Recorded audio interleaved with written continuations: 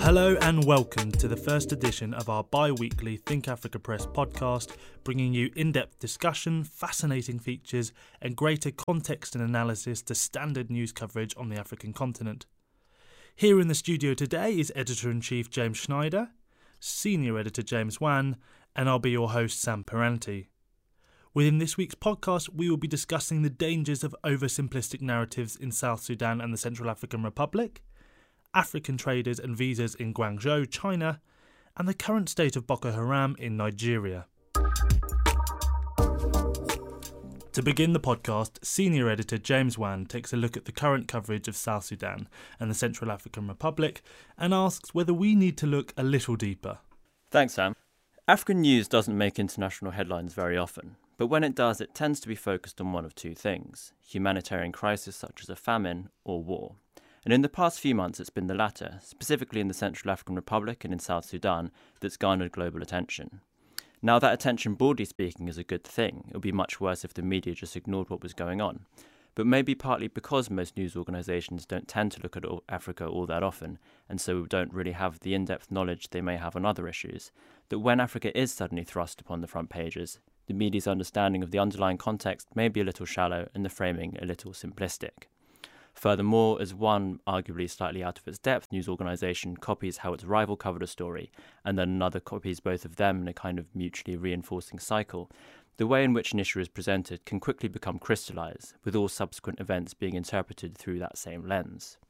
We can see this happening very clearly in coverage of the Central African Republic, where almost everything seems to be presented through the prism of Muslim versus Christian, and also in South Sudan, though to a lesser extent, where the violence has sometimes been simplistically presented as deriving from deep tribal enmities.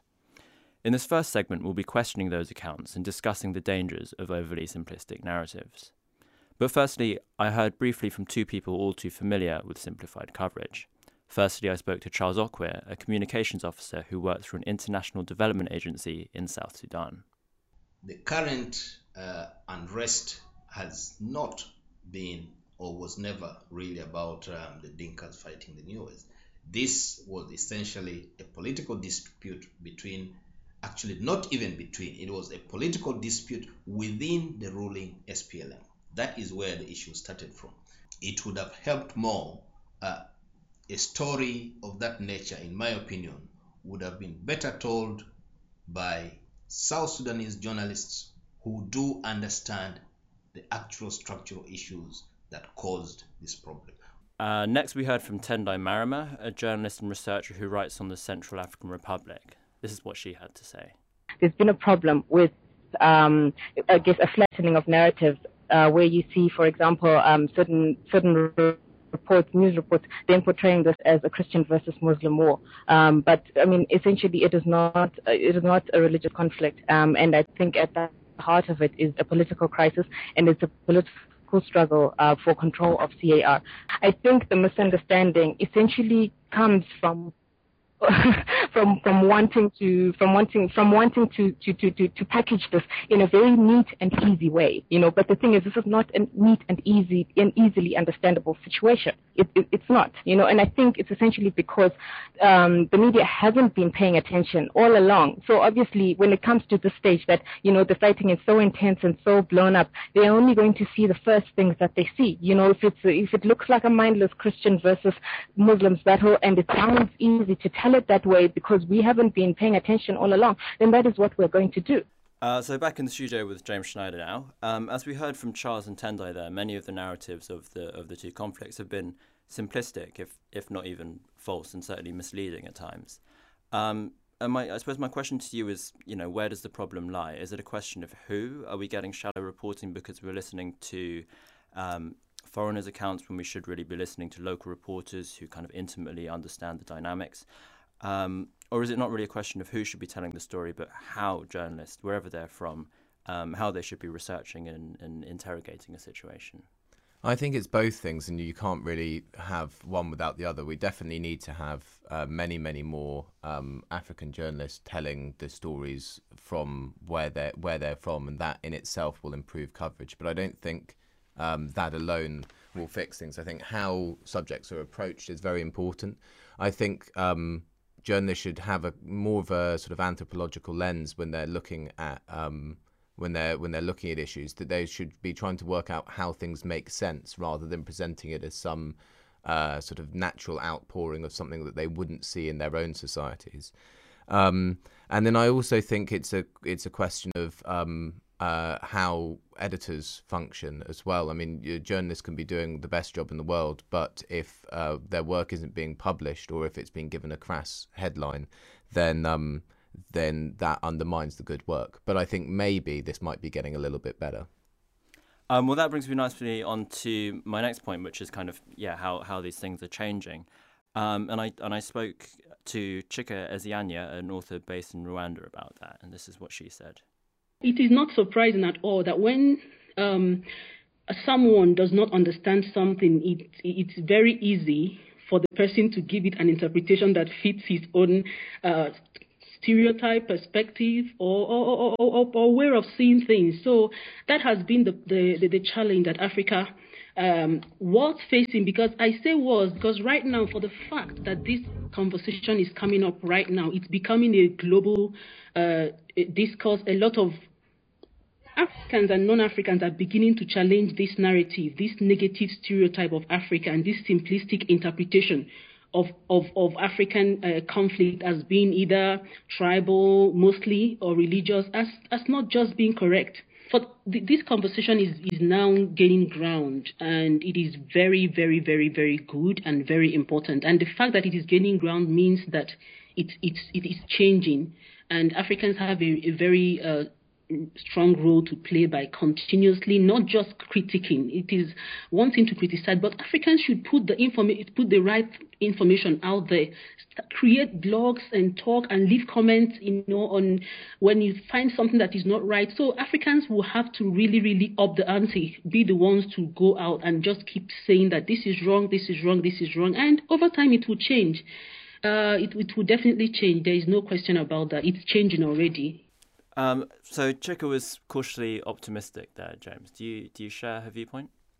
Yeah, without saying that things are already excellent or are necessarily going to get hugely better, the kind of conditions to make things better are definitely there. I mean, firstly, people covering stories, they've got way more information available to them really, really easily. And they've kind of got a pool of people that they can tap into quite quickly who can give them a much better idea of a given situation than just being able to, consult one old battered book. And I kind of think that that's where we, as in Think Africa Press, fit into this, that we can provide a bit more nuance and a bit more analysis and a bit more context, which then other journalists can pick up and use. And I think what Chika was saying that's really important is how journalists and editors can be and must be held to account. And when things are wrong, they should be told they're wrong and told how they're wrong. And as much as possible that we should use kind of new technologies available to correct false narratives whenever we find them. If you want to learn more about the Central African Republic or South Sudan, hopefully framed in kind of a more critical and accurate manner, or if you want to read more articles on narratives of Africa and what Adichie calls dangers of a single story, we'll link to some relevant articles on this podcast show page. From South Sudan and the Central African Republic to China now, where we take a look at African traders living in Guangzhou. Guangzhou has always been a major trading hub, but it wasn't until the mid-1990s that many Africans moved to the city. Previously, trade between the African continent and Guangzhou was conducted via middlemen in Dubai. However, after the crash of the Asian tigers, many African entrepreneurs bypassed those middlemen and went directly to Guangzhou.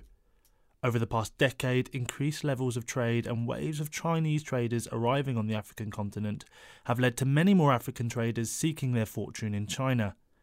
Many traders reside there legally and have settled with families, but there is also a large population of traders who don't have valid visas. I visited Guangzhou to investigate further. In the Sanyuanli area of Guangzhou, close to a number of African markets, over 1,000 police dressed in light blue and grey uniforms launched a counter-narcotics raid on the Dragon Hotel. For months, police had been observing the movements of many they believed to be at the centre of the drug trafficking trade. And the reports from the local authorities here in Guangzhou suggest that the operation was highly successful, discovering significant quantities of methamphetamine, heroin, cash and weapons. 2 hours after the raid began, I arrived to watch the police escort over 100 men out of the building, all handcuffed, all exhausted and all African, many of them Nigerian. The Nigerian diaspora is the largest African diaspora in Guangzhou, and the majority of Nigerians are successful, law-abiding businessmen and women. However, Nigerians also tend to grab most of the negative headlines concerning Africans in China. Back in 2009, the Nigerian ambassador to China claimed that of all the crimes committed by Africans here, Nigerians commit about 90%. The incident at the Dragon Hotel is not out of the ordinary. Nigerians have died fleeing Chinese immigration police, been arrested for drug smuggling and been involved in previous raids in the city, and many Nigerians are still locked away in Chinese prisons. And on the streets of Guangzhou, I asked members of the local Chinese trading community what they thought of the African diaspora in the city. 我觉得那个尼日利亚人呢来中国呢，给我们带来的好处就有几个。 I think that people who come from Nigeria to China bring a few positive things with them. The first is that they bring business. 生活习惯。 The second is that as a people they have a happy mentality. They have happy lifestyles. If you have a problem with them, once it has been resolved, they act as if nothing bad happened, which is very unlike us Chinese. 然后在 As a country, Nigerians are a bit poorer. When they get here, they like to get rich in one day. They start adventuring into drug smuggling and drug trafficking. Some Nigerians even store drugs in their girlfriends' stomachs and bring them into China. This is very dangerous and bad. The third point, when many are here and get a Chinese girlfriend, they have a child and run home. My fourth point is that a lot of the time their visas have expired and they don't extend them, which means that our system gets a bit chaotic, and so the government is worried. 过期了，他们也不严肃，就令到 Some people they don't like, they're just doing this clothes business, normal business, But some people they like risk, maybe like drugs, yeah, and stealing, yeah. Nigerians who come to Guangzhou, there is a good and a bad side. They contribute to the economy and they set up businesses. The bad side is that they don't really follow hygiene. They break the law and they have no visas. Some of them, for example, come here to sell drugs, sell cocaine, and the police are not enforcing the law. There are a lot of Africans. There are too many. I feel like they are taking over, occupying the city. 所以有点感觉被他们占领。 There are indeed many Nigerians living in Guangzhou without valid visas, and in order to find out why, I visited Zhigang Li, an academic at Sun Yat-sen University who believes that the reason for the large population of Nigerians without visas stems from a flaw in China's visa system. For a Nigerian, he or she can relatively easily apply for the visa in Africa, and then the application goes through the foreign ministry system in Beijing, which actually relatively have no connection with Guangzhou. Then you get your visa and come to China, come to Guangzhou. When you apply for your extension, you face a problem because now it's a local government who controls the extension. Then you face a problem because, as we can see in last years, normally they may reject a Nigerian application of extension, visa extension. Then you become overstay, illegal migrants, etc. There is also a mismatch between the central government in Beijing and the local government in Guangzhou. For Beijing, China-Africa relation is very much important, as we can see in the economic relations, the raw materials from Africa, etc.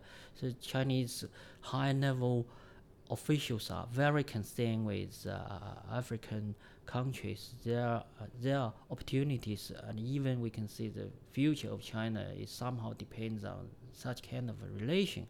But for local government, for Guangzhou municipal officials, they face very practical issues like the registration, management, inspection, etc.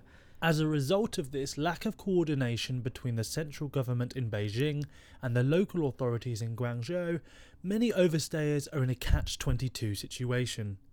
They cannot afford to pay the fine and then the air ticket to go home, and now their visas have expired and cannot go to immigration for fear of being detained. Some then either have to buy a fake passport of another African country or try and go through an agent, where they risk losing thousands of dollars and not even receiving a valid visa. On a particularly windy day, away from the centre of the city and the gaze of the immigration authorities, I came to a secure location to talk to a group of young, entrepreneurial Nigerians who don't have valid visas. Having all worked through the night, they are all exhausted but feel that it's important that they have their say. I arrived at China here in 2008, and when I first arrived, I'm valid, and I hope, with a good intention of coming to China, a lot of things will happen. I have a bright future of doing business and, legitimate business back to my country. But when I got to China, I tried extending my visa. They tried to give me some people, they say they direct me to the agents, and I paid a lot of money for me to have a valid visa. But at the end of it, I paid 9,500 RMB then, as of 2008, but I could not get a valid visa. What they gave me was a fake one, and when I didn't even know that I have a fake visa until the day police caught me on the street. And what happened? On that day, they caught me and they demanded for the visa. I gave them with confidence I have a valid visa, but in the process, they found out it is not a valid visa, and I don't want to go back. I have to run because I found out that maybe, I don't know, it's an invalid visa they gave to me. So you ran away from the police? I ran away from the police because there's nothing I could do. So what's an ordinary day like for you without a visa? Of course, a day for you as a non-legitimate resident in China, if you don't have visa, is like coming out sometimes, most of the times at night time. That's why you usually see blacks, they move out at night. They don't have visas, you just move out where they cannot be molested or maybe don't be harassed, because you also just like to look to time. You don't just move out anytime, you just look at time, and sometimes towards night you move out. So it's always boring at daytime, doing nothing. Anyone else? Sometimes maybe you wake up in the morning, you want to go for your business, and you receive a call that these people that are where you're going, you'll be frustrated for the whole day, you won't go out again, you stay at home. I mean, you want to go to maybe Canal to buy some goods for the day, and a friend of you called you and said that the immigration are working at Canal. The whole day is gone. You stay at home and waiting for the next day to come out. It's not bad. If they can extend our visa, you can go out anytime and do your business. And secondly, the issue is not where you can go and where you cannot go, because they're everywhere. Especially if they go on Mufti. You may see somebody talk is not Chinese. By the time you know it, they grab you, they start beating you. Before you know it, they bring you down, disgrace you, and the Chinese will be taking picture of you, making shame, posting it in the Facebook, all these things. And what kind of things do they do? What kind of things do they say? The way they cannot ask you anything, what they will do to force you on the ground, beating you, molesting you, hitting you all the way around, like 10 men on you. You cannot be able to express yourself, even if you have any passport already, or to say that you don't have valid visa. Sometimes they see us as there's one particular name they call us, Hegwe. That means black devil. We are human beings. It's not about holding the person or catching the person. It's the insult, the humiliation, the attack. Sometimes they will injure you. At the end, they won't take you to the hospital. How do you earn a living? How do you trade? We have a lot of things to do to export to Africa. China produces a lot of things. But now, we foreigners are afraid to trade because we don't have valid visas. We help them in advertising their goods. And the world knows that they hold the economy in a way. But why are they maltreating us? Why can't they grant us the visa extension? Without the valid visa documents, it becomes very difficult to work through official channels. Many factories or shipping agents may reject the business posed to them if visas are not in order. Most Nigerians without visas earn a living working honestly. However, like many that were arrested in the Dragon Hotel, some without visas may turn to crime in order to sustain themselves and earn a living in the city when official, legal channels are closed off to them. I travelled to an office in the heart of an industrial estate on the outskirts of Guangzhou to meet Adruku Emma, chairman of the African and Nigerian community organisations. A successful businessman with an ego to match, Mr. Emma sits in front of framed pictures of Goodluck Jonathan and Xi Jinping. He outlined the effects that not extending Nigerian visas could have on the local Chinese community. So they are not coming here to commit crime, but if you cannot allow them to do the legitimate business, that will make them to be idle. What I know about Nigerians is that you cannot put Nigerians in pocket. They don't like stay idle. They must find something to do. That is why they look stubborn. But for the visa issue, it's also affecting the system of Chinese. Because if you give these people visa, then you will know all about what they are doing, their movement. It's also to help your security system. But if you don't give them visa, you don't know about them. You don't know what they are doing. And it's damaging your security system. Okay? To control this country is a very big something. But for them to allow visa to bring this country down, they will not rise again. They will find it difficult to rise again. Because now, some of their items, some countries are picking up now. Like Indian, when you talk of mobile accessories now, they are picking up because of the China currency. Some of the Africans are traveling to India for phone accessories now. But before China picked this. Why? Because people see now they cannot get visa to China. They're now looking for other countries. Like where else? India and... Indian. Then also Vietnam for textiles.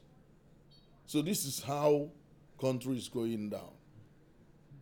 And once the trade move out of China, China will have big problem in their economy.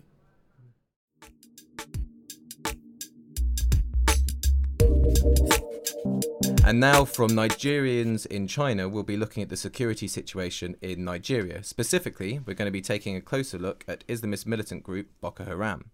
I'm fortunate to be joined in the studio by three experts on the group. We've got Raffaele Pantucci, Senior Research Fellow at the Royal United Services Institute, Bala Lehman, PhD candidate at the School of Oriental and African Studies, and Virginia Kamoli, Research Associate for Transnational Threats at the International Institute of Strategic Studies. Thanks, everyone, for coming. We're going to give an overview of Boko Haram in this portion, which will be for around 10 minutes, and then we'll carry on a more detailed discussion in a further podcast, which will be available alongside this one. So, Raffaele, can you kick us off by giving us a bit of a brief timeline on Boko Haram, how it came about and how it's developed? So, I mean, Boko Haram, as we know it and see it today, in some ways first emerged in 2009 after their leader, Mohammed Yusuf, was killed by Nigerian authorities. However, the group itself seems to have existed for some time before this. Various Nigerian government sources claim that the sect comes as far back as 1995, while others say that it really flourished more after 2002. However, it's really in 2009 that we start to see the group really become what we saw today, and this was after the death of its leader.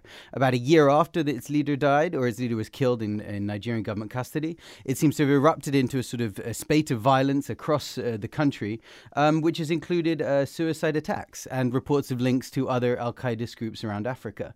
It has continued to evolve until today, where we've seen factions and sects seem to sort of divide off from it. In particular, a group called Ansaru, which first really emerged in, I think it was about 2012, and seems to have been a group which some have identified as maybe being closer to some of the Al-Qaeda in the Islamic Maghreb elements who sort of came down. And they have sort of they've seemed to be talking with a greater globalist rhetoric and seem to be talking more, adopting more of a posture which is more reminiscent of sort of Al-Qaeda than Boko Haram, which has seemed sort of up until that moment a much more localized movement. Bala, so it's been, as Raffaello says, more of a localized movement, Boko Haram, and it's been sort of intimately related with how the government has responded to it. We've heard it really had its violent turn after the 2009 crackdown on the group. Could you just give us a bit more information about this and give us your take? Well, like Raphael said, the group actually became more violent and started attacking certain parts of the country after the death of its leader in 2009 in police custody. And I think it's just sort of confirmed to the group that the government was actually against them. And what they did now was start to attack police stations and banks, probably for funding, and that sort of escalated the level of violence that the group was carrying out. And this hasn't changed, even as government has tried to clamp down on them. Government increased its security funding under the last National Security Advisor, but this didn't work.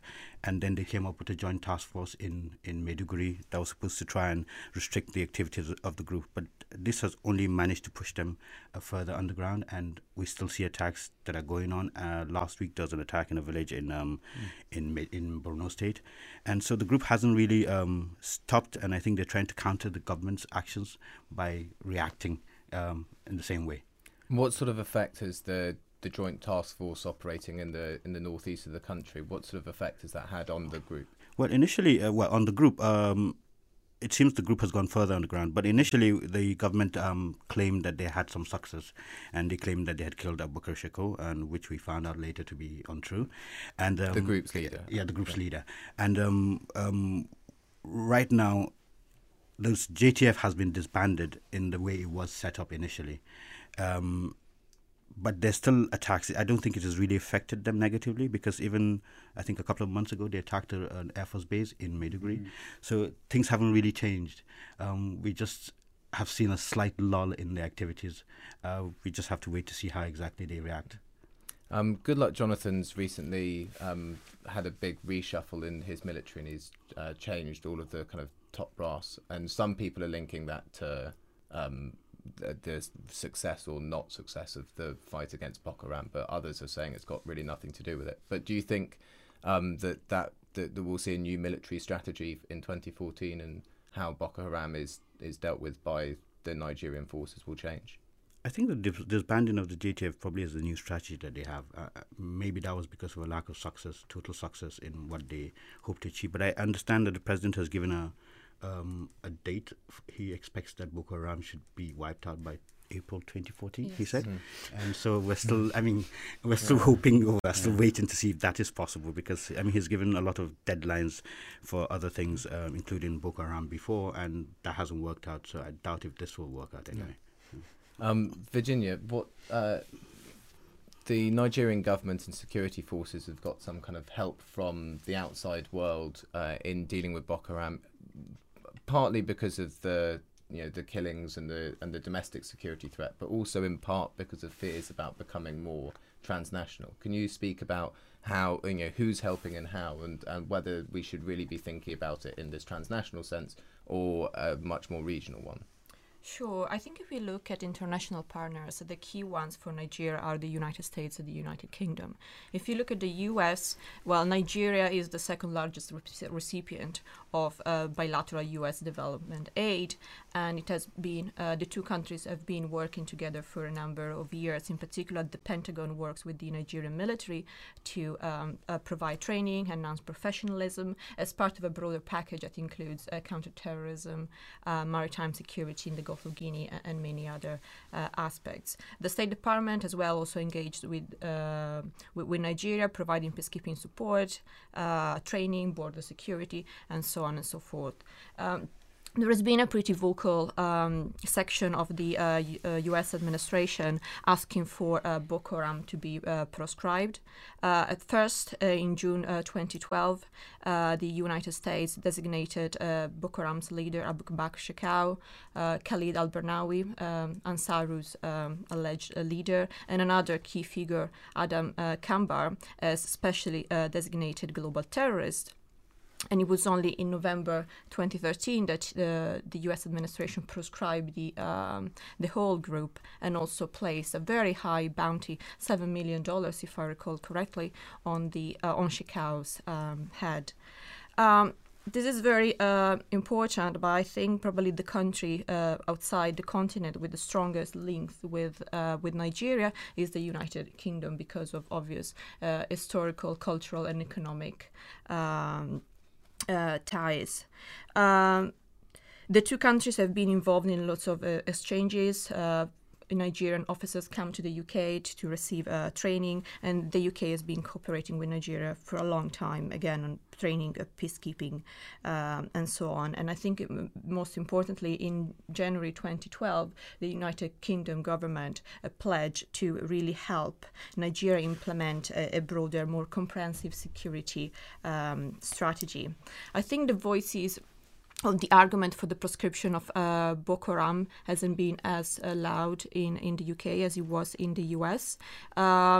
The proscription eventually came. This was in 2013, just a month after the Nigerian government had proscribed both Boko Haram and his offshoot Ansaru. I don't think this should be interpreted as the United Kingdom saying or expecting Boko Haram to pose a direct threat to the UK, but rather this was a diplomatic move to show Nigeria and the world that the UK was behind the Nigerian effort.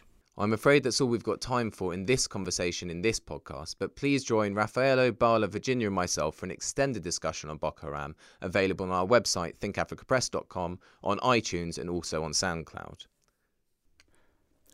This episode of the Think Africa Press podcast was recorded at SOAS Studios in London on the 23rd of January 2013. It was written and presented by James Schneider, James Wan and Sam Paranti, and was produced by Sam Paranti and James Bullock. You can find our podcast on iTunes and SoundCloud. And for more from Think Africa Press, please visit thinkafricapress.com, follow us on Twitter on @ThinkAfricaFeed, and Facebook at facebook.com/ThinkAfricaPress.